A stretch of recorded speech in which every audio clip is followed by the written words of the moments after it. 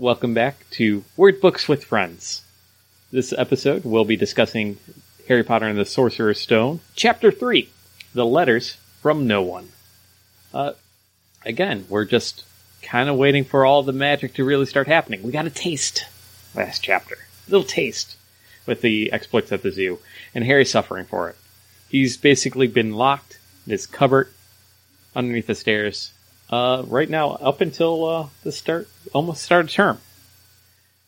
Summer break is going to be over soon, and Harry and his cousin are, just bickering again as always, as they're getting ready for the new school year. Harry Potter's going to go to Stonewall, public school, and Dursley's running around all with his new stick to hit people with, going to Smeltings.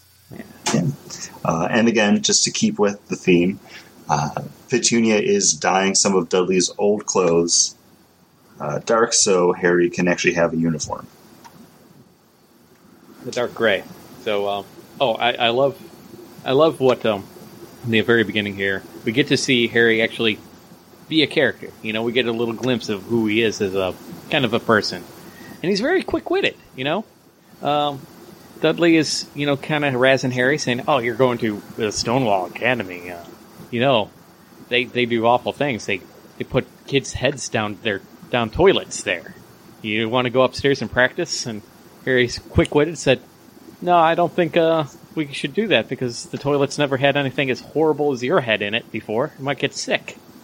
What a great retort! Also, as she's dyeing the clothes, he has another nice little one-liner where he's like, "Oh, I didn't realize it had to be so wet." Perfect. Right? He's an observational humor kind of guy. I enjoy it, and a good turnaround on Dudley there. The wet is great, and because in the first 2 chapters, everything's kind of happening around Harry. I mean, you could argue that's the next 6 books as well, because everything's kind of happening around Harry, and then someone else is like, "Okay, I can fix this." Suddenly, Harry gets mail. This is the first of 2 controversies in this chapter that I'm going to bring up. I did some more exploratory research here, because this is why you're coming to Word Books with Friends. And it's listed to 4 Privet Drive, Little Winning, Surrey. And Surrey, as we all know, is a suburb of, or a neighborhood or suburb of London. But there is no 4 Privet Drive in Surrey. There's one up in Bristol, but not there in Surrey. And if you Google Maps 4 Privet Drive in London, it brings you actually to a Warner Brothers lot tourist destination, where they have a mock-up or of the outdoor visual all set up of 4 Privet Drive. And on that same road, you can visit the Potter's home that's all destroyed that we all see in the last film. And I think 1 or 2 other items that were, kind of outdoor set locations. And that's in Watford, which is a northern suburb of London. It's a good 35-40 minute drive from Surrey. So if you're in Surrey, go north, 45 minutes. Eventually you'll find the actual what you're actually looking for when you're searching for 4 Privet Drive. Which, again, won't be the actual house that they show in the movies, because that's not real. The house that you see in the movies is actually located at 12 Picket Post Close in Bracknell, Berkshire, which is 40 miles west of London, which went up for sale a couple years ago for $620,000. Wow. But yeah, because again, I mean, it's a made-up address, so. Mm-hmm. But I thought that was interesting. I kind of like and don't like. I didn't actually do much more research in the Tourist Trap because right now it's closed. So I'm wondering if it's actually affiliated with Warner Brothers or not. These houses that are made up to look like them. I believe that one actually is maybe. Sorry, I was clicking through some stuff. But yeah, that house actually is Harry Potter's ancestral home. Like, that's the house that belonged to his parents. Looks like it's a real house. Yeah. But, do some Google. I'm just here to start off the conversation here. Everybody else, you can go to Google Maps. You just go to Watford and type in 4 Privet Drive, and you can look up the more information about whether or not you want to take a tour. And then how much it costs. Yeah, and then it might be a fun afternoon. Let us know. Send us a letter. But not by owl. I never get any owls here. Well, they're probably not being addressed to you directly in your cabinet under the stairs. But that's kind of like the main hinge of this chapter is Harry starts receiving the letters, and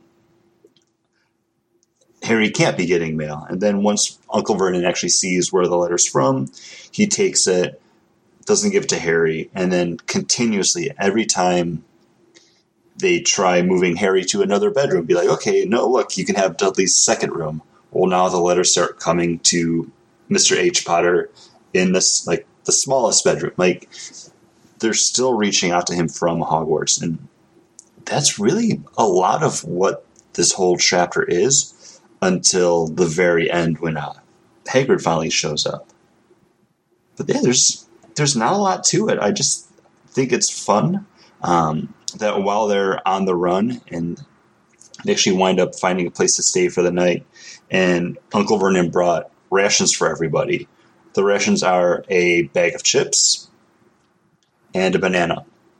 So here's your dinner, everybody. But also fun to kind of note, they do call them in here like a bag of chips, which in Britain it would be a bag of crisps because chips are French fries. And I'm wondering here because again we're reading The Sorcerer's Stone, which over in England. So I'm wondering if it's just our publisher, if it's a different publisher here in the States versus because it's Scholastic here in the States. If maybe there's a different publisher there and they made those localization edits. That's possible, but then there's some other stuff that kind of snuck through because at one point he's talking about Vernon's talking about his sister, Harry's Aunt Marge, and says, "Oh, she's ill. She ate a funny whelk." I actually had to look that up because I don't know what a whelk was, and it's like a sea urchin. I wouldn't have known that, but that seems like a very, very British thing when they could have just said like, "She had some bad fish" or something. So I'm wondering what was okay to leave as is, and what were like, "Oh no, the kid's not going to know that," because even later on down that page, they've got them Harry eating some. Oh no, they start talking about porridge. Like, I don't think a kid's really going to be aware of what porridge is. I didn't even know what whelk was. I'm 37. I didn't know what whelk was either. I had to look that up because I'm like, oh, what is that? Ooh. And it's like a bad clam. Yeah, it's like, all right. You know what, though? Like, I remember in elementary school, we would have the library day where we'd go to the library. And the librarian always had the tip. Okay, open up a book to, you can choose any book you want in the library. There's no restrictions. We don't care how old you are. But if you pick out a book that's interesting to you, open it up to a random page and just start scanning the page. If you find more than 5 words that you don't understand, that aren't capitalized, because, proper nouns, maybe that book is a little too advanced for you, and put it back. So maybe there was that rule of thumb where they're like, if you find 5 just way too British things on a page, we gotta turn those crisp into chips. We can't send this across the pond. Exactly. We gotta Americanize just a bit. You gotta dumb it down for the colonies. But you want to keep it feeling like that it's from another country. I think that's some of the charm for Harry Potter is to do that. It feels not American, and I like that. And if they overly desensitized or localized it, then I think I would have a bigger issue. No, I agree. That's part of the flavor from it. I'm enjoying the Knickerbocker lorries and some of the other weird things that we've talked about already. But I promise 2 controversies. Time for that second one? time for that second one, because right before, as Vernon's buying those rations and everything, to go in the small boat to the little hovel on the small island, Dudley is complaining that it's Monday night and the great Humberto is going to be on. I mean, he wants to stay someplace that has a television so he can watch it. And that reminds Harry that tomorrow is Tuesday, his birthday. Now, doing some super sleuthing.